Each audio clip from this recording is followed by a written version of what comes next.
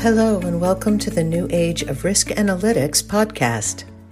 Today we speak on credit risk modeling and decisioning with Ivy Tan, EY Senior Manager specializing in IFRS 9 and credit risk for the financial services sector, and Vikas Deep Sharma, an Associate Partner at EY also.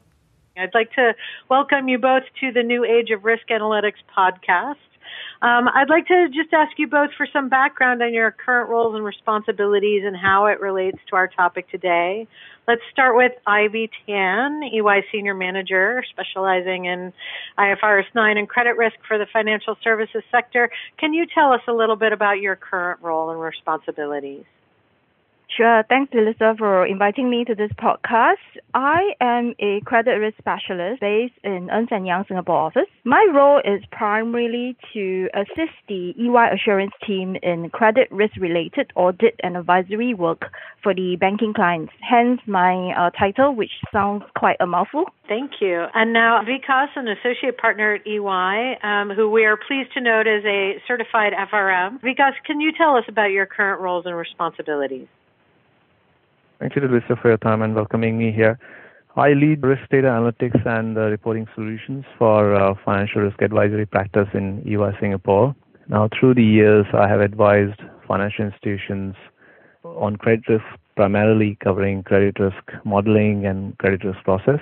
I also cover other financial risk topics such as market risk, liquidity risk, and operational risk. More recently, though, in line with how our client needs are evolving, my focus has moved to data governance, regulatory reporting, and now, more recently, use of AI and machine learning in risk and compliance. Well, I'm sure that's a fascinating trajectory. And, we certainly have, GARP has obviously a broad base in both the financial and energy sector of risk practitioners who work in various arenas, both market risk and operational risk and enterprise. From your perspective and your expertise, I'll start with Vikas. Can you give us an overview of credit risk modeling and its understanding of the risk profile of a firm? Credit risk modeling is, in simple terms, translating the demographic and financial data of a customer to a creditworthiness metric. This aids in credit decisioning and portfolio management, leading to the desired risk profile of a firm's portfolio. The metric can be used by relationship managers to propose the right transactions, by credit officers in assessing creditworthiness of the borrowers and then making approval choices, and then by portfolio managers in recommending the right mix of sectors, geographies, customers, and products. That's very interesting. Ivy, do you have anything to add to that? Well, for my banking clients, credit risk modeling to them is just an analytical tool that they use, basically just to organize data in a statistically meaningful way so that it helps them in making better credit decisions.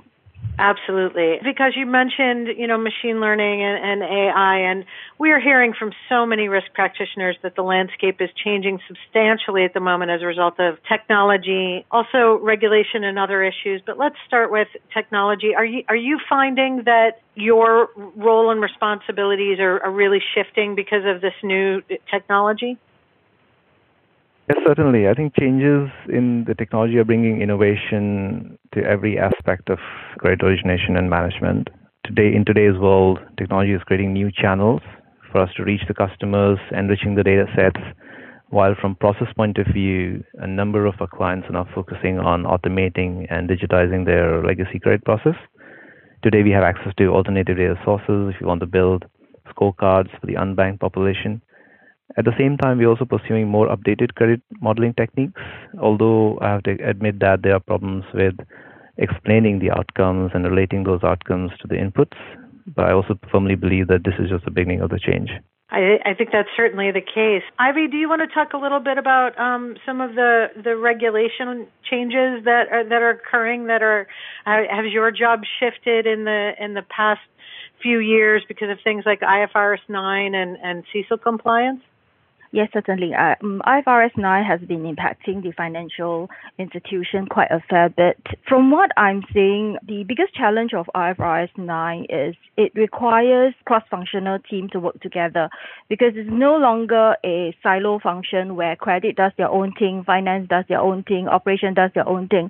IFRS 9 actually calls for the integration and the cooperation of these various teams. You need your finance guys to work with your credit guys, to work with your ops guys. So that, in fact, is a bit of a challenge that a lot of my banking clients are trying to work through and trying to get all this team to align over a long period of time. So we can certainly see that regulatory and accounting changes sometimes does affect how a organization think about new ways of doing things. Yeah, and I actually have a question along those lines. I think the nature and profile of teams are changing, and there's sort of skill sets are changing. What are you finding about as these regulations are implemented? What are you finding are the biggest challenges in getting teams to communicate and sort of break down those silos? Well, from and do you have any advice along those lines from your wisdom? Okay, not so sure about advice, but more of like from what I'm seeing from the big MNCs banking clients that I have, a lot of time to encourage communication across team. They have to promote agility, and they have to promote what they call cross-functional team. So the way a team is set up traditionally, where basically you have, let's say, finance person reporting into a finance person, probably doesn't quite work in this new era where you need communication and cooperation across different functions. So what I'm saying now is more of like setting up teams in line of projects or like for a particular task, like for reporting. And then you pull different people from IT, from the risk guys, from finance, and everybody just get together in a team where everybody is a specialist, but yet at the same time working towards a common goal and reporting to maybe a senior manager who is like overseeing the entire project. So the traditional way of looking at function, looking at team is actually changing in this age. And also with digitalization, a lot of automation tools is being used. So it helps in working in this kind of cross-functional team where everyone works on different things, but basically trying to achieve the same objective. Are you finding that as well? Are you seeing those changes as well, Vikas? So I think when we talk about IFRS 9 or any big transformational regulatory changes, to operationalizing these kind of processes, you need to maintain a minimum bench strength. And I think the teams that you have trained for such processes or running such processes, the same teams could then be also leveraged to run other credit models or other reporting processes. Now, I could give an example. If you have invested in the infrastructure and you have this infrastructure ready to provide the right data in the right form, the same data then can be used for internal risk reporting, and the teams that have been working on IFRS 9 could also be then leveraged to report internally to risk committees. That makes terrific sense. I'd like to talk a little bit more about data integrity and integration of systems. We've talked about how the teams, and I do think that there's some adaptation, but, in automating these processes, you really have to worry about the data integrity. What are you finding are the biggest areas of focus when you're addressing those kinds of issues and ramping up with these new technologies and complying with these new implementations of regulation? Now, data integrity is certainly critical to ensuring that you have the right data in the right form, and accuracy and the completeness of the data cannot be ensured if you do not choose the right data sources with adequate controls. Certainly when you automate and you centralize the process, you have to think about the data governance around those processes to ensure that you have these controls in place, and then the data that you are using for any measurement methods or reporting has met the standards that you have that you have set for yourself. So essentially, that's the biggest concern that I would say that industry would have. Do you agree with that from your perspective, Ivy? Yes, I agree that data integrity is critical, in fact, for my banking clients being the regulated entities that they are. A lot of times they place a lot of emphasis on governance because they need to be able to trust the results that's generated from all these models that they use. And most importantly, for the financial institution, they need to use these results to do financial reporting, to do regulatory reporting. So they need to be sure that the result they are using is something that they can trust and they believe in. Do you have anything in particular that you think is really critical for our listeners to know about data integrity in this work and how you approach governance with regard to that element? You know, are you finding that there are certain techniques in looking at governance that are particularly helpful, or are there areas which you feel like people need to really keep a bigger focus on? Now, if you take an example, small errors in the data sets could be easily fixed when you're using these data sets for credit modeling. But if you have larger data sets, larger gaps in the data sets, they could be very material. And in such a case, you almost always have to go to the sources to obtain raw information, which could be very time-consuming, and then to tie up your resources. Now, in such a case, the only option left would be then to drop the entire records of information or drop the attributes or the columns from your data sets. And the data set then you produce may not be representative of the population, and hence any models that are built on these data sets may not lead to accurate decisions. Now, governance regulations such as BCBS 239 have brought about an awareness of what controls should be in place, what processes the bank should follow, and most of the people as working on these processes have now started to think about if we, for example, source information from certain systems, then how do we address completeness and accuracy? And then when we transform this data or aggregate this data for, let's say, reporting purposes beyond credit risk decisioning and credit risk modeling, then how do we ensure that the data that is landing in your reports is accurate and complete? So there's this awareness around this, and most of the people now understand what needs to be done to ensure that the data remains complete and accurate throughout the reporting process. Ivy, did you have anything you wanted to add to that? I agree with because in terms of data governance, it's about creating awareness, and I think financial institutions are starting to realize it's not about just putting together a framework and asking people to follow the rules, but more of like creating awareness throughout the entire organization for people to be aware that whatever data that you key in or you use is actually critical. You need to be comfortable, you need to be able to trust it so that at the end of the day when the results come out, everybody can use it. So yeah, I totally agree with Vikas.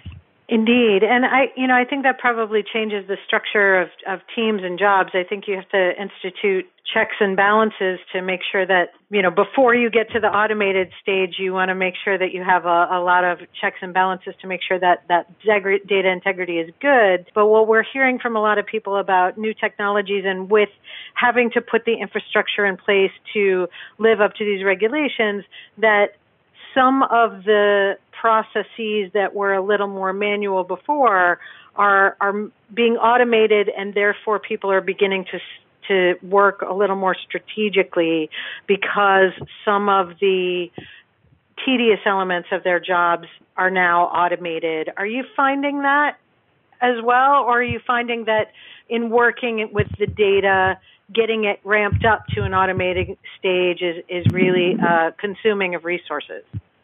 So I can take that. So most of the clients that we work with here in Singapore and across ASEAN, a number of large banks have institutionalized, centralized data governance process that kind of ensures that the data you are feeding into any automated process is fit for purpose. Essentially, the processes ensure that the controls around accuracy and completeness are implemented and tested regularly for their operating effectiveness.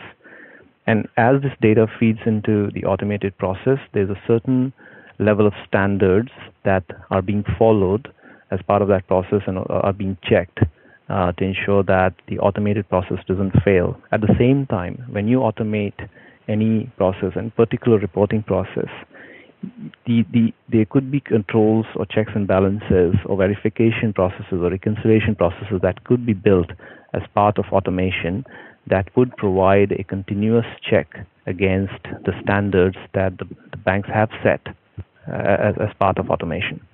With these processes in place and with automation, I mean, what do you think is most exciting about the new technology, and what do you think are the best opportunities that are being created by it? So, I think if you look at how BCBS 239, for example, has provided this level of awareness around accuracy and completeness of the reporting processes, and whether this data set is used for credit risk modeling or any other purposes, the set of standards and principles are about the same. You could potentially apply the same principles to how the data sets are being produced for your models versus how these data sets are being consumed in your financial reporting or regulatory reporting or even internal risk reporting processes. So this provides an excellent opportunity to financial institutions then to establish a common set of principles and then translate them to a common set of standards that are applicable to a wider range of functions within the institution.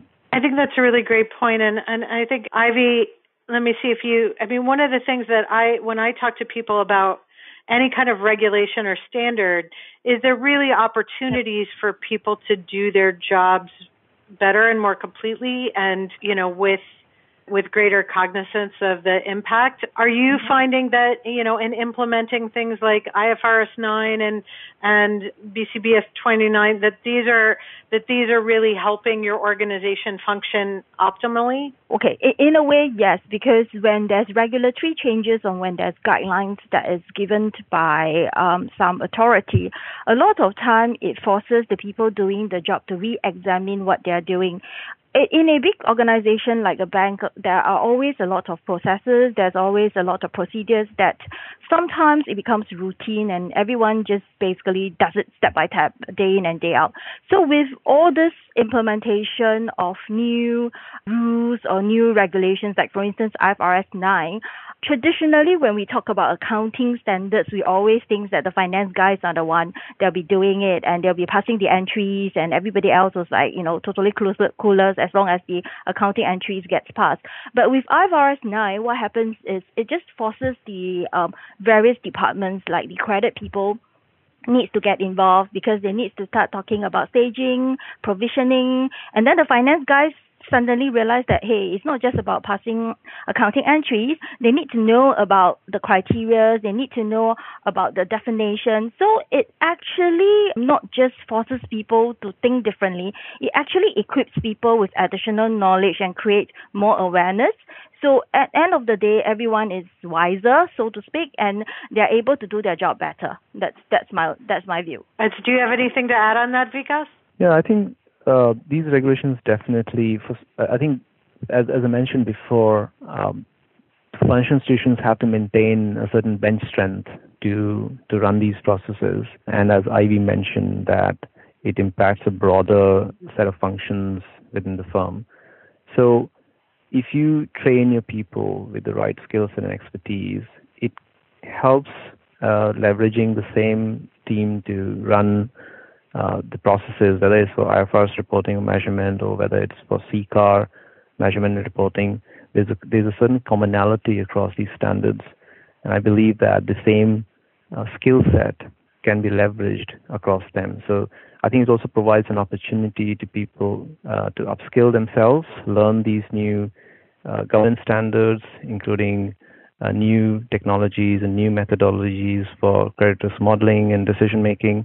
And I think this is an excellent opportunity today that these regulatory changes as well as technology changes present to the people in general. And you've answered one of my questions, which is, essentially, how are people's jobs changing because of these implementations, and how do they affect, other systems of work, and I think that they do. It seems to me that when I talk to risk practitioners in this arena, that they are finding that the lessons they learn from implementing any new standard or regulation or having to ramp up for a new technology really give them a skill set that works across areas of focus. Am I hearing that from you as well? Clearly, am I understanding that correctly from you?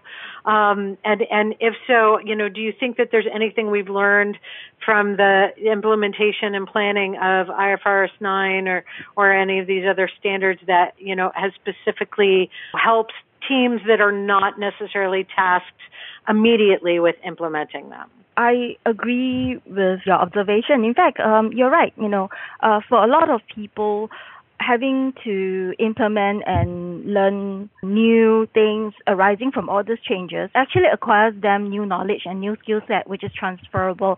So it's not just like, when you're doing the IFRS 9 implementation and you learn all about IFRS 9 and that's it. Once IFRS 9 is over, the knowledge is no longer relevant. It's the skill set that you learn in, for instance, cooperating with other departments, learning about new things. Like, for instance, you're a finance person and suddenly you get exposed to all the credit knowledge. All this comes in useful, and these are transferable skills that going forward, especially, which I believe that cross-functional team is the way to go.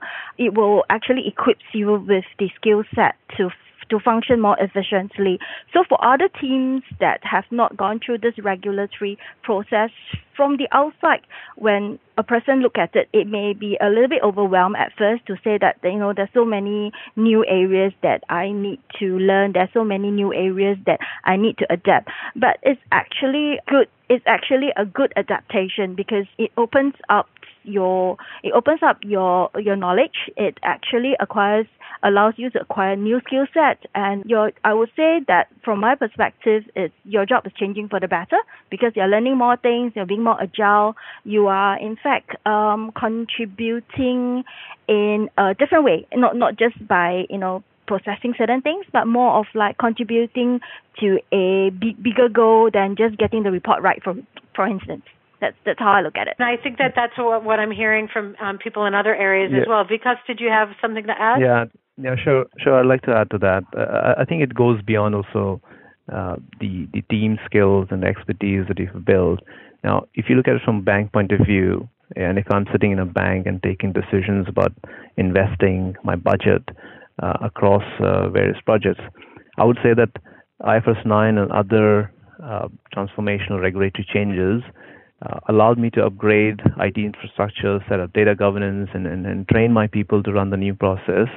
So I would then like to make sure that the investment I have made in these processes would be useful for the other initiatives in the future. So, for example, the same sources that are being used for obtaining data for IFRS 9 could also be leveraged for CCAR or other reg reporting processes. The same teams that have worked on IFRS 9, they could then be used to build other credit models and run other credit models. And I think one of the important elements is that the firms themselves gain an immense knowledge and significant knowledge about their own data and risk profile that is quite valuable in the long term, and especially in improving the credit decision-making process or any other management process through which firms make decisions. You both are very articulately stating this, and I really, truly appreciate it. Just a couple more things I wanted to ask before we wrap up. As you are based in Singapore, and we've heard a lot, our listeners have heard a lot, and I've had a lot of contact with people who are based in North America and EMEA, do you find that there are any challenges that you're dealing with in Singapore that come across regulatory or technology changes that are occurring in North America? Particularly a really good example of this would be CECL versus IFRS 9. When you're dealing with a multinational corporation, they may fall under various jurisdictions and have to comply with both. Are you guys finding any challenges along those lines, or are you finding that these processes are robust enough to be applicable to whatever challenge comes down the pike? Look, fundamentally, if you just take the example of CECL and IFRS 9, they are based on the same set of principles. Now, there are definitely differences in the way you measure expected credit losses. However, if you look at any regulations, the regulatory changes are generally, since they're based on the same principles, you could essentially leverage the same knowledge and infrastructure. And what we are seeing in some of our clients, the large financial institutions, they have started to build strong, centralized regulatory compliance functions that are able to manage and report on this change. I mean, certainly there are challenges because you have to, again, ensure that the people in these functions are adequately trained, you hire the right talent, you retain them. But however, this knowledge is essential to understanding the cross-border differences across the regulations. Now, having said that, I would like to mention one thing, though, that the technology has started to show quite a bit of promise in managing, in especially identifying this change and then assigning these changes to the right parties who would then have to address the regulatory change, be it IFRS 9 or any other regulatory change for that matter. I'm not sure that I answered your question, Delisa. No, you did, and I think that's a really good point about the technology, and I think that's part of the hope of it is that, that it will allow for efficiencies. Ivy, did you want to comment on that, on sort of, the different regulations that come from, different parts of a firm? Yeah, I mean, yes. For my banking clients, especially the big MNC banks, yes, they do have the challenge of having to manage all the different accounting standards and different regulations from different regions. Even let's talk about ASEAN itself. Is like there's all the local standard versus the international standards and so on and so forth. What I'm seeing is also, as per mentioned by Vikas, a lot of them, they use technology to try and streamline as much as possible their basic operations between the home country and the foreign operations. And in addition, what I've seen them doing is they actually use what term as the local subject matter experts who are familiar with the nuances of the local regulation, and they are the ones who actually will then drive and manage the differences in terms of the requirements. Most of the times is in the end user reporting, as they put it. So this is how I see a lot of the big multinational firms dealing with the differences in terms of all the regulation that's coming out at different regions. Definitely. Thank you both for that. And I think that that's a really interesting point about, using your sort of on the ground expertise to connect, to the larger whole, as well as technology. Is there anything else? I want to give you both an opportunity. If there's anything you want to share with our listeners, we really appreciate any insight and certainly the perspectives that you've shared today. Is there anything else that you would like our audience to know from your vantage point that you think is important for them to understand about this arena? Let's start with Vikas. I think so as I mentioned in a couple of answers earlier, I think technology is definitely showing a lot of promise in automating the processes, in also allowing us to build new credit risk models. I think one of the challenges remains that you need to then think about how this will impact the controls and the governance. For example, the regulators have started to put forward their views about the use of artificial intelligence and machine learning in credit decision or and in particular decision-making process. So in such a case, how these principles will evolve, how these views will evolve would have certainly an impact on what decisions we make in the credit risk modeling world. And I think going forward, as this technology evolves, we will definitely find new opportunities to build and implement models in new ways. And then we will definitely find ways to address the explainability and less transparency that we have today in some of the new techniques and how those outcomes relate to the input data. Thank you. Thank you very much. Because Ivy, do you have anything you want to add? Sure. For me, credit risk modeling is a tool, just like any other tool that helps to give one the advantage to do your job better. But end of the day, what is important is the data, because I think for everyone knows that what we have this saying to say garbage in and garbage out. So a lot of times is data that goes into any modeling tool, you have to understand, you have to trust it. So therefore, things like governance is critical. You need to be sure what you put into any system, be it using technology, be it using any modeling techniques that you can trust, so that the results then will be meaningful for you. And that is the message that I like to I like to give to the listeners, that when you're using any tool, please remember that the tool is only as good as what you have inputted into the system. That's very well put.